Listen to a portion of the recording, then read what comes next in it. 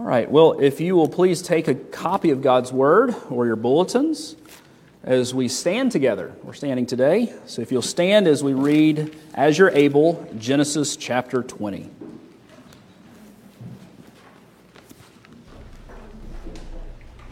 Reading from verse 1, hear now the word of the Lord. From there, Abraham journeyed toward the territory of the Negev and lived between Kadesh and Shur, and he sojourned in Gerar.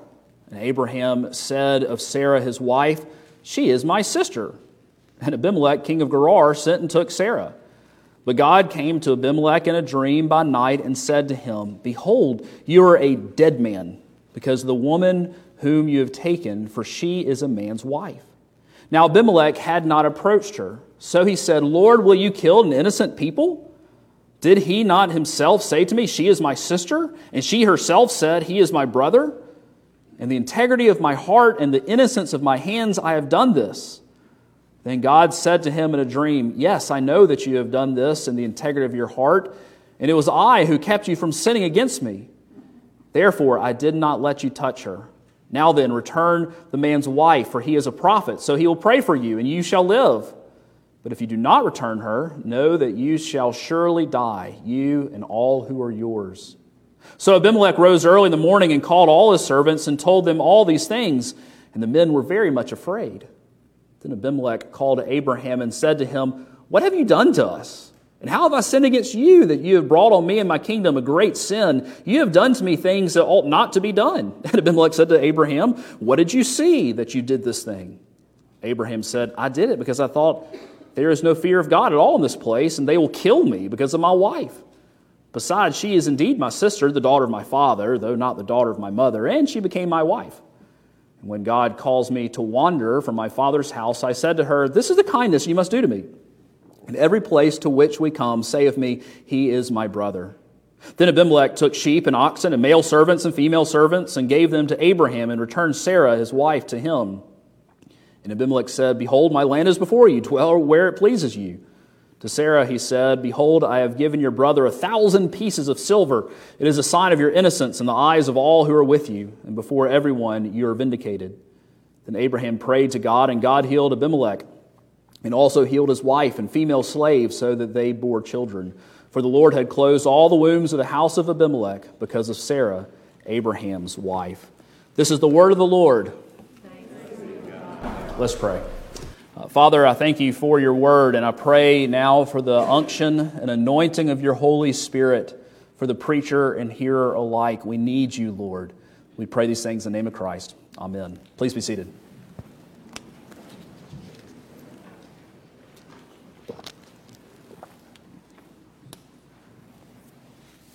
One of the many evidences that the Word of God is trustworthy is that it records not just the successes and high points of the lives of the heroes of the faith, but also their failures and the times that they stumble in big ways.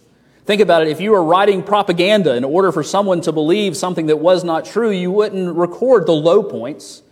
You wouldn't record the heroes of the faith like Abraham, the father of faith, according to the Word. A friend of God, you wouldn't record all the bad things he did. But here in our text, we see Abraham mess up in a big, big way. You know, the Christian life is like that. Seasons of obedience and seasons of disobedience. We're called to the former, seasons of obedience, and all too often we fall and fail. We have seasons of joy followed by seasons of sorrow, of mountaintops, and then the dark nights of the soul when our time in prayer seems dry. This is very common to the Christian life, of the ups and the downs, especially in the fight against sin and temptation. That Abraham was doing so well, and then he did so badly. And unfortunately, we look at our lives, and so oftentimes it might describe our lives too. This is summed up, I think, well in Galatians 5:17, where we read, "The desires of the flesh are against the Spirit, and the desires of the Spirit are against the flesh, for they are opposed to each other to keep you from doing the things you want to do." And until Christ comes again, my friends, we will fight this daily battle between the flesh and the Spirit. Of that which we know we are ought to do and the things that we want to do that are sinful and according to the old man, the old self, who we were before Christ. And we yearn for the day when Christ comes again and that fight is taken away from us. But we see in our text today how often it works. And so I want us to look at Abraham's fall here, or his failure, his sin, his very gross and very public sin, as he lost his witness for the Lord in many ways. I want to do an autopsy of it, to see what we can learn in our fight against sin and how we might avoid the pitfalls that Abraham fell into. You remember that Abraham was called out of the Ur of Chaldees. It's been a while since we looked at Abraham's life. He was called out of ungodliness, pagan religion. He was called probably out of practicing in human sacrifice. And he was called to go to the land that God would show him. And he responded in faith, trusting God, and God credited it to him as righteousness. He was saved by faith. He was saved by God's grace, just like we are, not because he deserved it or because he was a good person.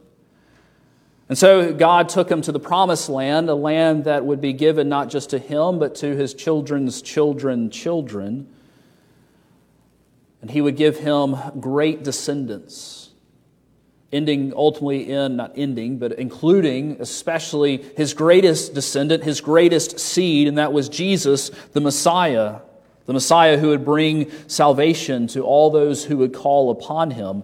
The problem was that Abraham and Sarah were very old, and they were barren. In fact, by the time we get to our text today, they still don't have a child. And Sarah is 89 years old. Sarah would have a child, but not until she was 90. You know, Genesis has been painting Abraham increasingly in a godly manner. It's amazing the things that God has done with and to and for Abraham as we've studied his story, as we've studied his life. I mean, the last time we looked at our passage, or I guess the time before that, we saw him eating with God as he played table host to God and to two angels before they destroyed Sodom and Gomorrah. He has seen and been in the presence of God and entered into covenant with him and seen God protect him every step of the way as he turned to the Lord. And now he has been given the promise that a year hence, Sarah, when she's 90, will have a child. And so what does Abraham do? He wanders away. He wanders away physically and also spiritually. He didn't lose his salvation. I don't mean that. But in our text, as he skins his knee, as it were, as he fails and falls again into temptation to sin, he has done so on the heels of having this great promise that 1 year hence, Sarah will have a child. You know, he wanders away. We're not sure why he wanders away from the promised land. Perhaps it wasn't sinful. Perhaps it was. The text isn't real clear here, but he goes to the very edge of the promised land. He's been given this great area, and where does he go? Right to the edge, almost as if he's towing the line one more time. So often when we wander away from the Lord, we didn't begin by saying, hey, that far side over there where it's full of sin, that's where I want to go. A lot of times we just get a little closer to see what happens. Have you ever done that before? It seems that Abraham's kind of doing that here. And so when he gets to the kingdom of Gerar, the city-state of Gerar, he lies about Sarah being his wife so that no one would kill him. He tells us why he did it. In verse 11, Abraham said, I did it because I thought there is no fear of God at all in this place, and they will kill me because she's my wife. Apparently, she was an exceedingly attractive 89-year-old. And we're not real sure what's going on culturally here. But we've been here before. Genesis 12 records the same thing he did with Pharaoh in the land of Egypt. And apparently it's a real thing because both Pharaoh and Abimelech took Sarah to be their wives. And so here is Abraham. who has been given the entire promised land by God and to his children's children's children, a man who has just seen God destroy Sodom and Gomorrah, and now he lies in order to save his skin. Let's think about times in which we are especially susceptible to falling into temptation. There are times in our lives when we are especially susceptible, or it's especially dangerous. We really need to watch ourselves. You know what a compromised immune system is, right? It's something you're not sick, but you can easily get sick. And there seem to be those times in our lives spiritually when our guards are down and we're easier to fall into temptation than others. And one is almost counterintuitive, and it's when things are going well. Things are going well. Things are going great for Abraham. He had met with God. He had received the promise that a year hence Sarah's going to have a wife. He's seen Sodom and Gomorrah destroyed. And God has saved Lot and his 2 daughters. God's faithfulness is writ large all over his life. He has tons of stuff. In fact, he has so much stuff that he and Lot, well before this, had to separate because there wasn't enough grass for the sheep. And their shepherds kept getting in arguments about who could pasture their flocks where. You know, oftentimes what happens when things are going well in our lives, we get into a place of spiritual coasting. And the fervency for the Lord, it loses its edge a little bit.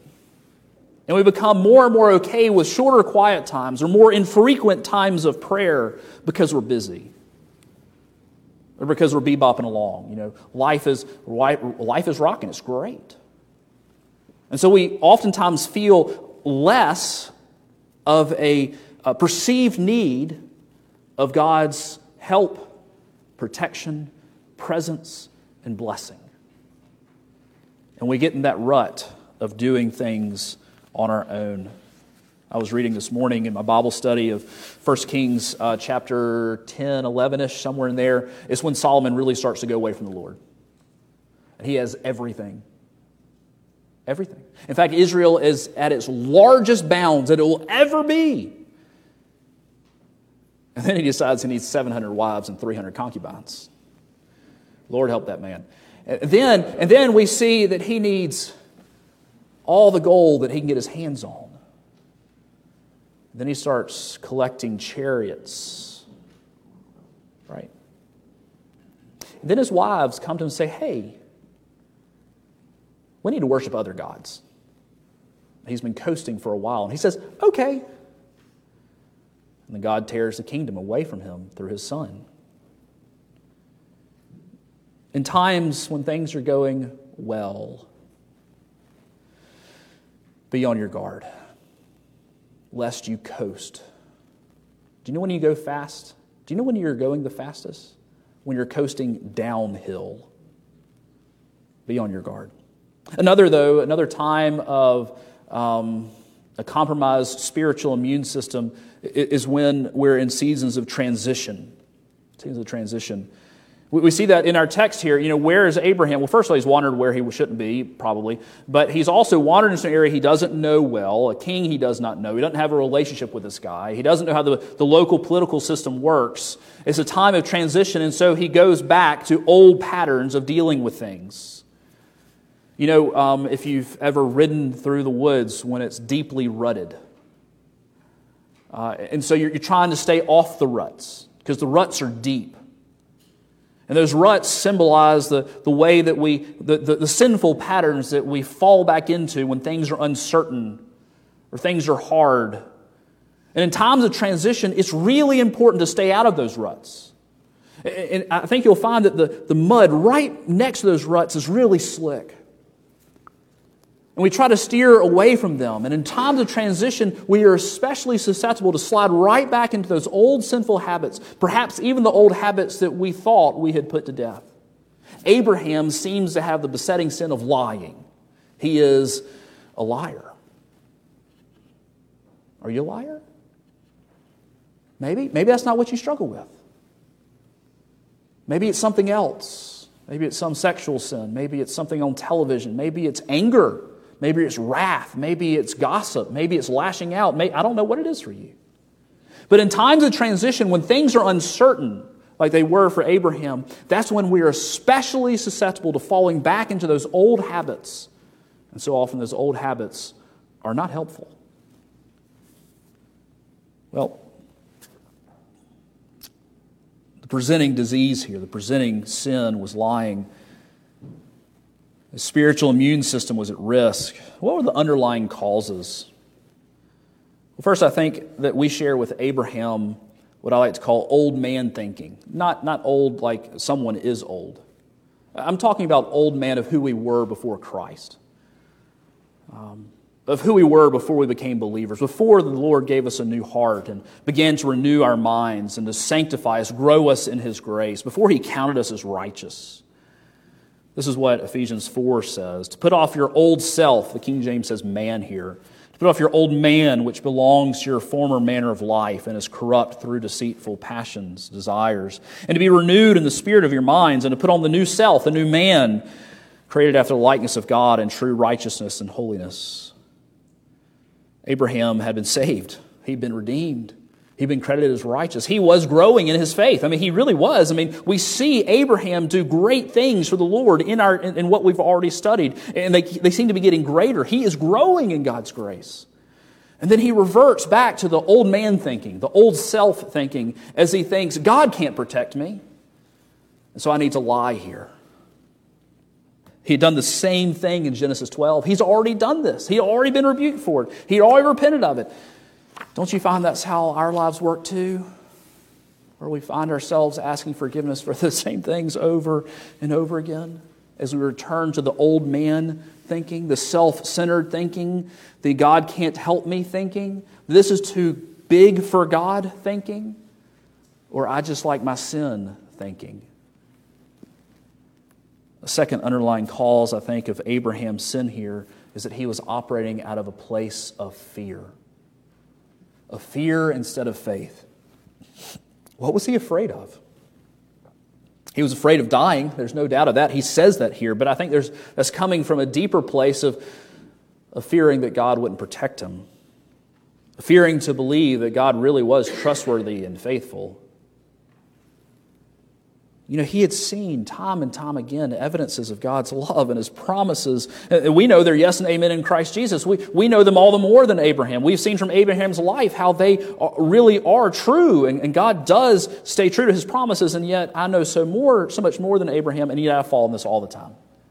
In fact, I would say there are seasons of my life which were dictated very much by fear, influencing just all my decisions. Have you been there before? It's a terrible place to be. Perhaps you're there now. Making decisions based on fear instead of faith, instead of looking to me and my resources rather than to Almighty God who promises never to leave me, never to forsake me, and to always equip me for the things that I need. Abraham was operating out of fear rather than faith, trusting in the Lord's provision. The good news, my friend, is that we have a high priest who is able to sympathize with our weaknesses, according to Hebrews chapter 4. He looks at us and says, I know you're weak, and I know you're struggling with fear, and I know you're struggling with faith, but I didn't give you a spirit of fear. I gave you a spirit of power and love and self-control. And come to me, all you who are weary and heavy laden, and I will give you rest. Take my yoke upon you. You will find that Jesus is gentle and lowly in heart. Are you afraid? Are you operating out of fear? Then turn again to your Savior. Turn again to the one looking to Jesus, the founder and perfecter of our faith, who for the joy that was set before Him, enduring the cross, despising the shame, and is now seated at the right hand of the Father. This is the one who will help you. This is the one who would have helped Abraham if he had just asked. We know that because God's about to intervene and help him anyway, even though Abraham had wandered off the beaten trail. There are side effects. We've seen the presenting sin, the compromised immune system. We've seen the underlying causes. There are also side effects here. There are always side effects to sin. Always side effects to sin. We like to believe the lie that our sins are private and personal, especially when no one else knows about them. Or even if they're well known, it's not going to affect anybody around us. And y'all, that's just a lie that we tell ourselves. We fall into the rut of what Abraham has done and lied to ourselves that my sin will not impact others. And y'all, that is a lie 100% of the time. 100%. There's no such thing as a secret sin. There may be sins that others don't know, but it will affect them because it's going to affect your soul. Sin will rot your soul out from the inside out. It's toxic to all our relationships. And here we see the great side effect of Abraham's sin. See, Abraham thought that it was just his, oh, no one will know, or it's not really going to matter. I'm just going to tell people that she's my sister so I don't die. The problem is that it deeply affected Abimelech. See, Abimelech is interesting here. He comes out smelling like roses in this text. He asked to see whose wife this was. It wasn't anybody's, and especially it wasn't Abraham's. And as the older brother, he would have been the one to protect her and also to receive the dowry in order for her to be married off. And so it's likely that Abraham actually benefited from Sarah being brought into the collection of wives of Abimelech. And before Abimelech is able to consummate this marriage, God apparently afflicts him with some sort of disease that would keep him from fulfilling that duty. And God comes to Abimelech in a dream and says, hey, look, you dummy, you're a dead man. I love that phrase here. You're a dead man. Now, it's conditional. We're told that in verse 7. It's conditional that if he repents, if he returns the wife back to Abraham, then he will be saved and he will be rather healed as Abraham will pray for him. But Abimelech says to God, look, I did this in the innocence of my hearts and the cleanness of my hands because both he and she said that they weren't married. Here is a sin that Abraham thought he could get away with, but the side effect was that it put Abimelech's whole family and perhaps even nation at risk. Thankfully, Abimelech responds better than Abraham does. And so he returns Sarah to Abraham and then also gives him 1,000 pieces of silver.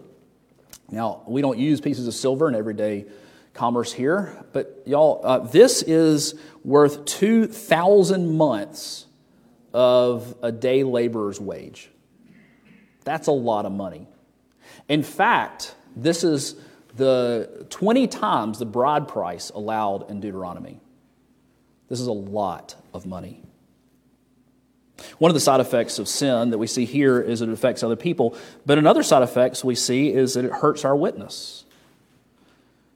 We have just ordained 2 men and installed many others, and one of the qualifications for elders and deacons is that they have a good reputation in town. That's one of the qualifications. Why is that?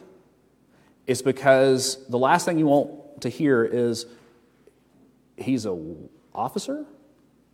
That's not what you want to hear, right? What you want to hear is, oh man, praise God, I bet he's a great elder or deacon. But it's not just for elders and deacons, it's for every one of us.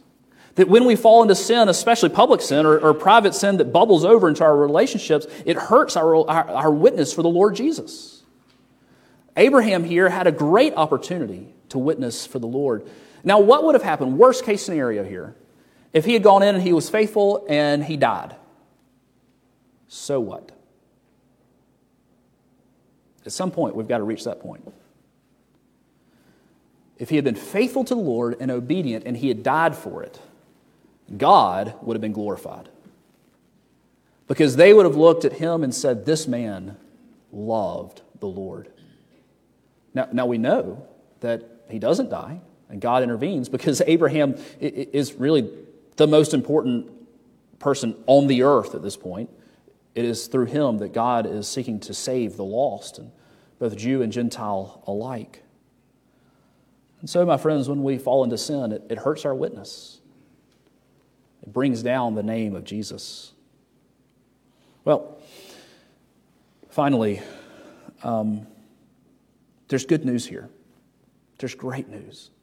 As we fight daily with flesh and the Spirit, as we fight that daily, and when we fall, and we will, we need to be reminded that there is grace and that God loves us. And God did not save us because we have a perfect record, but rather, He loves us because of the love with which He loved us. That's the reason we're given. And He's in the habit of taking folks who fall day in and day out and using them for His glory and calling them His children. First thing we see here, God graciously intervenes to restrain the sin of Abimelech. And He has mercy on Abraham. God often does this, doesn't He? As I look back at my life and the many big mistakes I've made, I'm thankful that I couldn't have gone any further than I did. Perhaps sometimes I wanted to. But something happened coincidentally, right? Quote unquote. And God restrained my sin and kept me from going further off the path than I did. This is one of the ministries of the Holy Spirit. It comes under the kingship of Christ so that He is restraining our sin. Now, the more we do it, the more we put those ruts in the road, the easier it is to keep going further. This isn't an excuse to sin. Praise God that He has kept us from going further than we have. The second thing, though, is there's great forgiveness here and renewed relationship with the Lord. Verses 17 and 18, then Abraham prayed to God, and God healed Abimelech and also healed his wife and female slaves so that they bore children. And the Lord had closed all the wombs of those of the house of Abimelech's house because of Sarah, Abraham's wife. My friends, the good news is that when we fail and when we fall and we give back into old man thinking, there is forgiveness available in Christ. There is forgiveness available in Christ. In fact, we're told if we confess our sins, He is faithful and just to forgive us our sins and to cleanse us of all unrighteousness. I think a lot of times we talk so much about the guilt, which is there and true, we need that forgiven, but also the feeling of unworthiness and shame and dirtiness that comes from sin. Guess what? Jesus takes care of that too. He took care of that on the cross. By God's grace, we can keep running to Him time and time again, seeking forgiveness and a renewed relationship with Him. So how do we land this plane? Well, in Abraham's life, we see a reflection of our own. Times of great faithfulness intermixed with seasons of failure.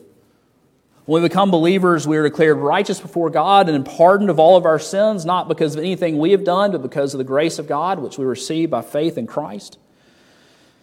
And part of the Christian life is looking forward to the day when Christ comes again and the fight with the flesh and the spirit will be no more. I'm looking forward to that day as we are ushered into the presence of God and perfected immediately upon that moment.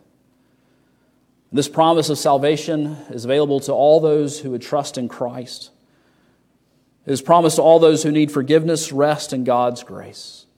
So whether you're a believer or not, if you're a believer, turn again to the Lord. If you're not a believer, turn to the Lord and find salvation for your souls. Let's pray. And so, Father, we thank You for Your love and Your grace. That though we fail and fall like our father of the faith, Abraham, that there is salvation, there is forgiveness, there is security in Christ all the more. We pray these things in Jesus' name. Amen.